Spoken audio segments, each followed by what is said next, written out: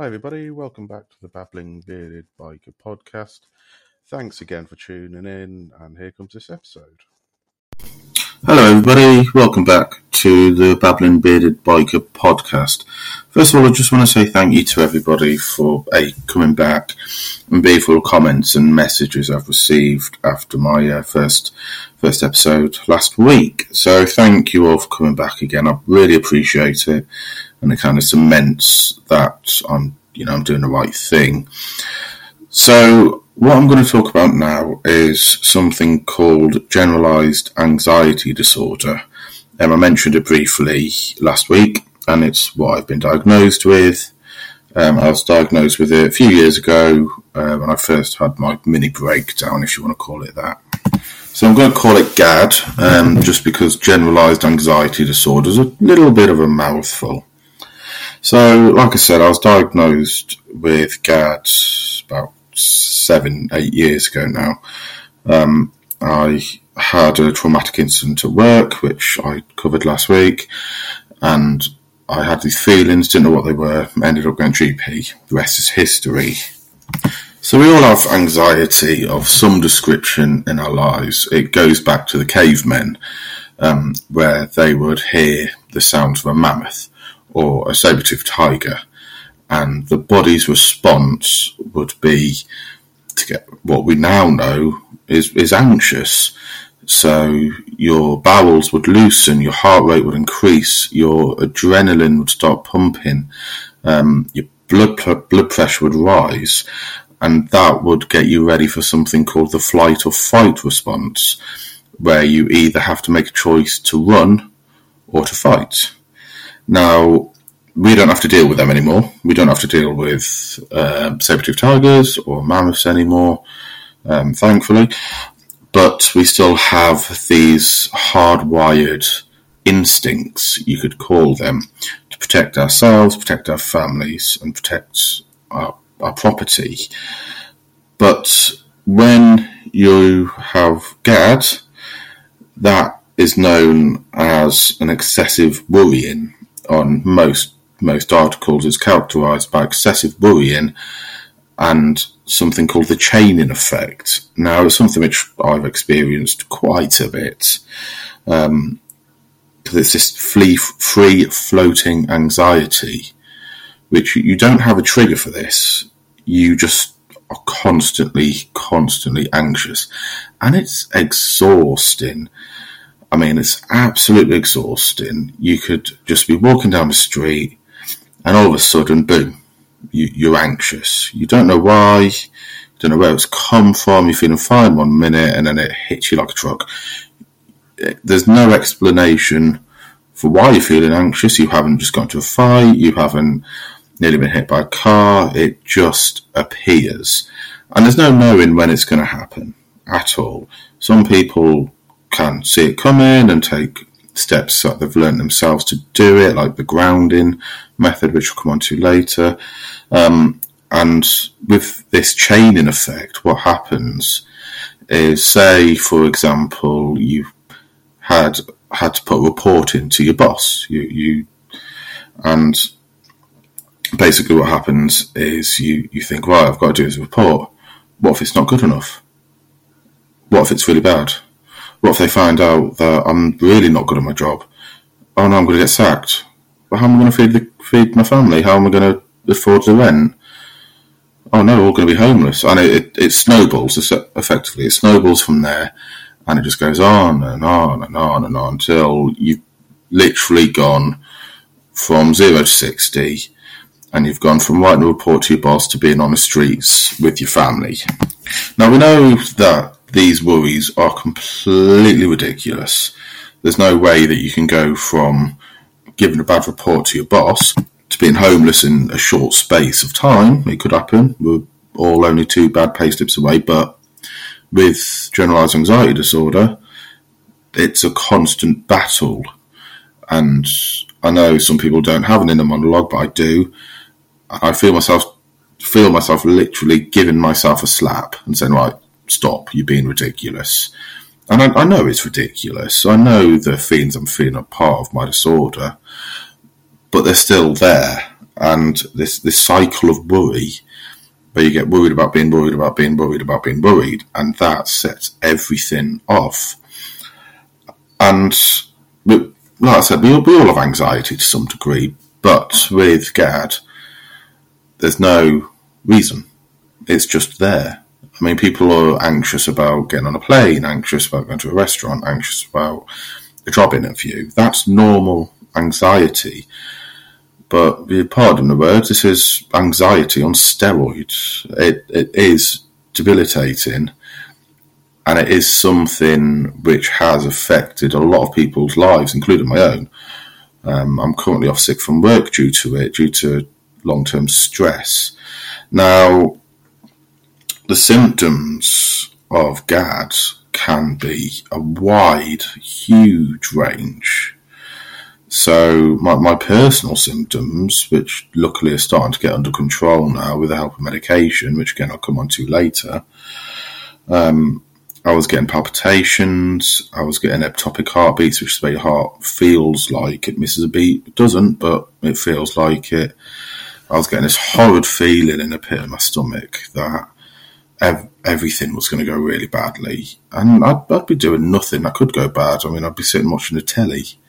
I'd just get this feeling and think, oh crap, something's going to happen. Now, other symptoms, you get aches and pains everywhere, which aren't managed by painkillers. They just appear. I mean, headaches as well. I get awful headaches. I think I've got shares in the company that makes Anadin, because that's the best thing to use for them. And every time I get these headaches, I think, all right, what's this? Oh God, I've got a brain tumour, I've got a bleed, I've got this, I've got that. I mean, with my work as well, I've seen people younger than me come in with bleeds, and that obviously doesn't help, and it plays on your mind. And chest pain as well, all sporadic, different areas. I know myself, with my clinical knowledge of 12 years, that it's not a heart attack. It's just literally anxiety. I'm well aware of that. But there's always that little part in you which, but what if it isn't? What if your kids are going to find you dead in the morning because you've had a massive heart attack? And I get shortness of breath. I get something called air hunger, which I think I mentioned last week, which is where you feel that you cannot breathe. And all the oxygen you're taking in by breathing normally, it's not working. You know, I have got an oxygen SATS probe for another job another place where I volunteer, and I have to fight the urge to get that out. But then I've got the rational part of my brain thinking, don't be bloody ridiculous. You know what it is. You're fine. Just do a couple of breathing exercises and you'll be absolutely fine. Sometimes, especially at work, I think people have noticed that I just stop and just breathe for 5-10 seconds. And I've had people go, you all right, mate? You all right, Danny? And I'm like, yeah, I'm fine. Just give me a minute. And then I'm fine, carry on with what I'm doing. And it is debilitating. It's embarrassing. It's embarrassing to be having this battle where you're literally fighting against yourself. You're fighting against this little voice in your head saying, no, actually, I think that painful leg is from a blood clot. Or I think this, I think that. Or that person looked at you a bit stranger, they're going to come punch you. Or that boss doesn't like you, so I think you're for the chop, mate. I think you're gonna get the sack. Or things like you didn't fill in that bit of paperwork properly, so you're going to get hauled in the office. It could be absolutely anything.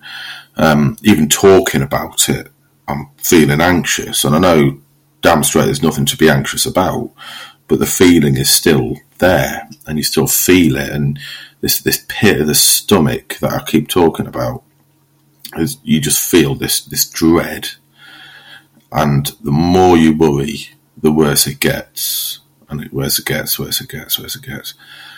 until eventually you're an anxious mess on the floor. And unfortunately, I left it over COVID.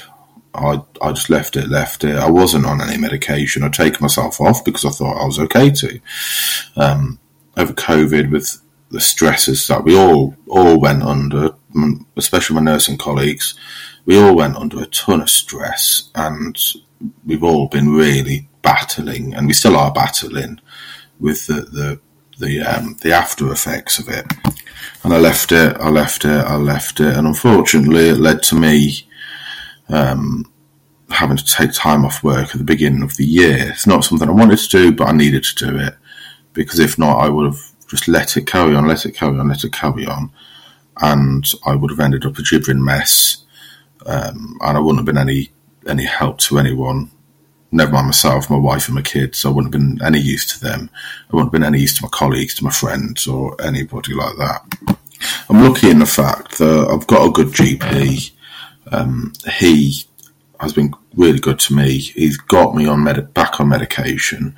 I'm starting to feel like I'm okay, to go back to the way I was before when I was on the medication. And I have had to try a few meds. A few didn't agree with me. There's some horrible side effects of one of them, which I'm not really going to go into because I don't really want to. But it's not a be-all and end-all. I've got a really good therapist who I really need to go see soon. It's just about realising and understanding that, yes, there is an issue, but it's not going to be for the rest of your life.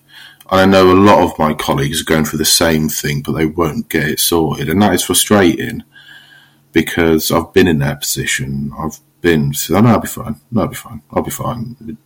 I wasn't. No, I really, really wasn't. It got to a point where my wife said to me, "You need to sort your shit out." And she said, "And quickly, because you're going to be a gibbering mess if you carry on." And I'd get to work and sit in a changing room and just not want to leave. I just want to stay there and, sneak out when no one notices. Now, I mean, GAD is caused by a wide range of things. Genetics is one which I didn't know.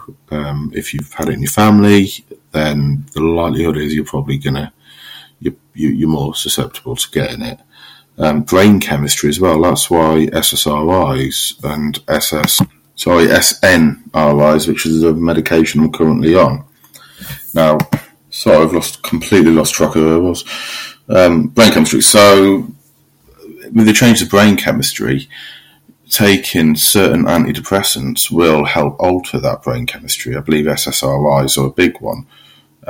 They increase the intake of serotonin, which makes you feel happier, which I must admit the medication I'm on currently is absolutely fantastic, because it's allowing me to almost live a normal life at the minute. I'm not back at work, but that's something which I'm sorting out. But it's allowing me to feel whatever normal is supposed to feel like.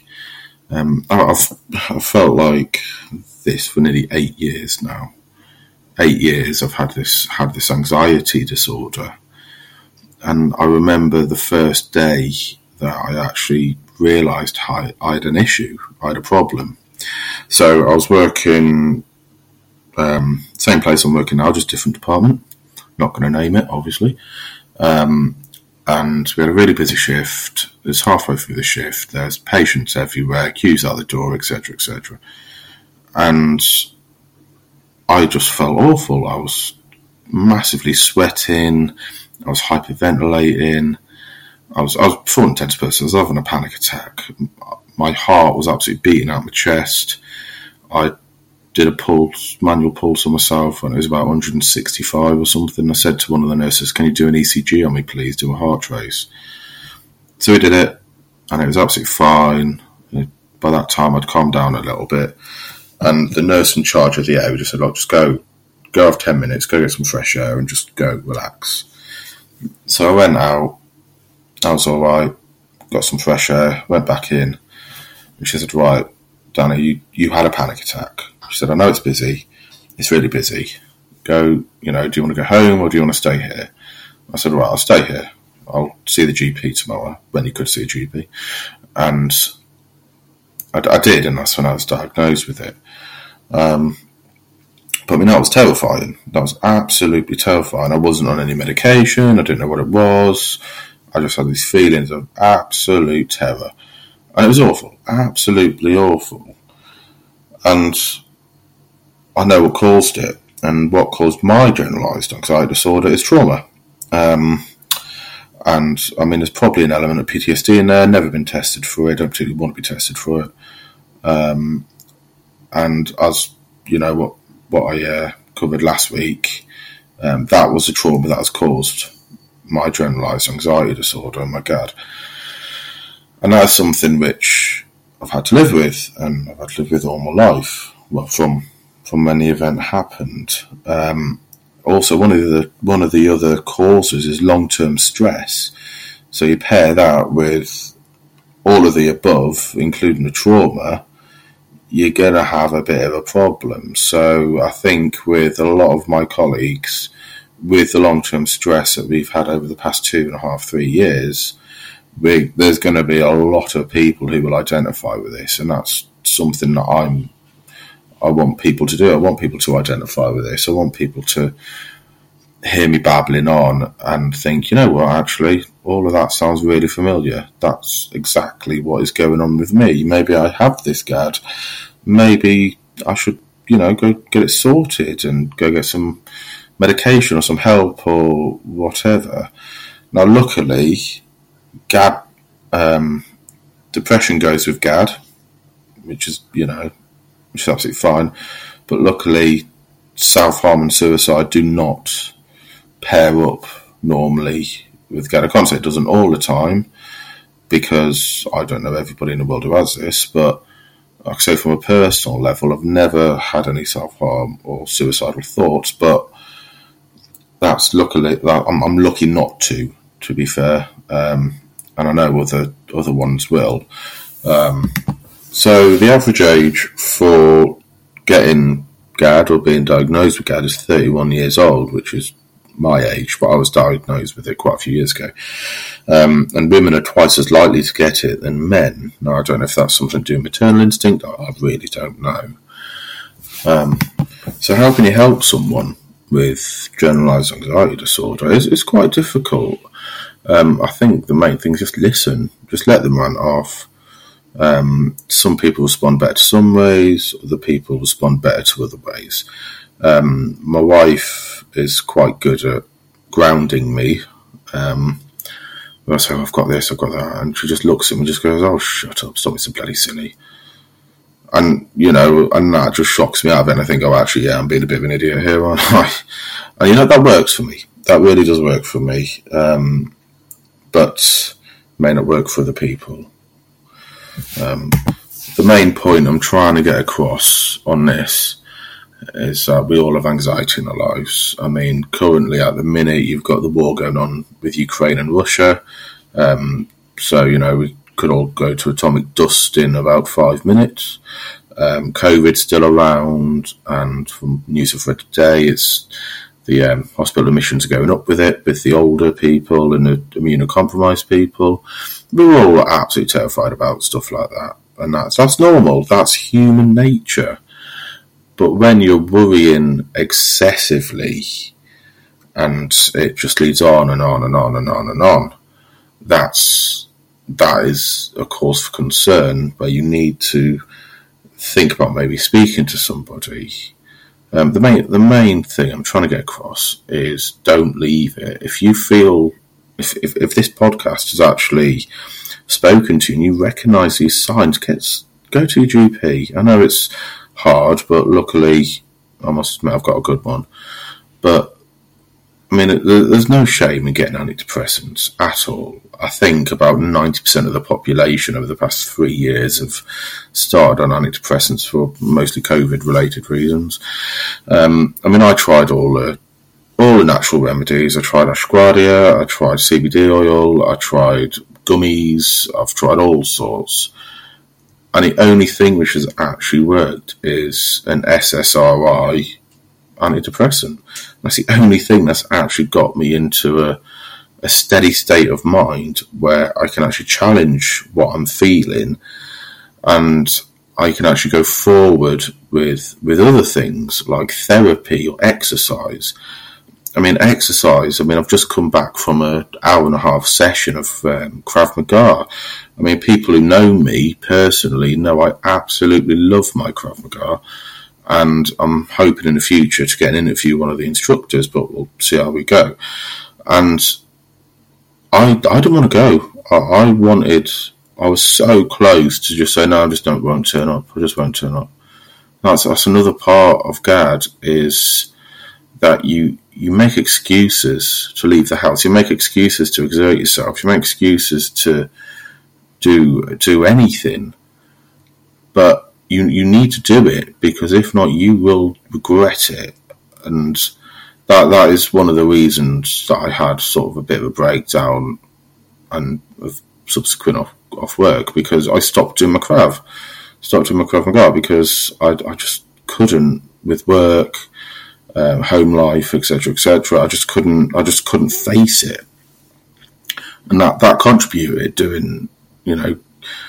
contributed not going and not having that time to myself, and obviously others. There's no better therapy than beating the crap out of someone when it's consensual, and punch bags and all that sort of thing, of course. Now, there is quite a few things you can do to help your anxiety disorder, and I know it's something which has been hotly debated, but exercise is something. Whether it's taking a dog for a walk or doing a marathon, that sort of thing does help. My Krav, which I've been doing for about 4 years now, that has helped me massively with my anxiety disorder, because I do it and I feel amazing afterwards. And I enjoy doing it, and you've got to make time for yourself. I like my photography, I like playing photography, I've worked with a model who's actually a friend of mine, and I'm looking at doing another shoot with her soon. You've got to look after yourself, because unfortunately nobody else will. So I think I've babbled on enough now about generalized anxiety disorder. So thank you everybody for coming. Thank you everybody for listening. Listen to me babble on again.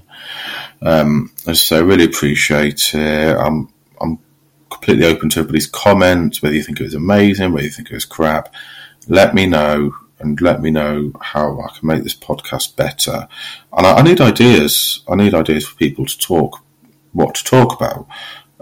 Domestic abuse is something I'm going to talk about. I've got someone lined up to talk about the menopause. Obviously, not having an uterus, so I can't really comment on that. There's a lot of things I want to talk about, but I want to know what you guys want to talk about, because I'm just going to babble on about it to the best of my knowledge and best of my experience. But if somebody has something they want to talk about, then give me a message. I'll quite happily come over. We'll do an interview type, and then I'll post it on here. So my Facebook page, is, if you listen to this, you probably already know it, is the Babbling Bearded Biker Podcast. Send me a message, give me a couple of comments, whatever. Anybody else has anything they want to say, you know what to do. Thanks, guys.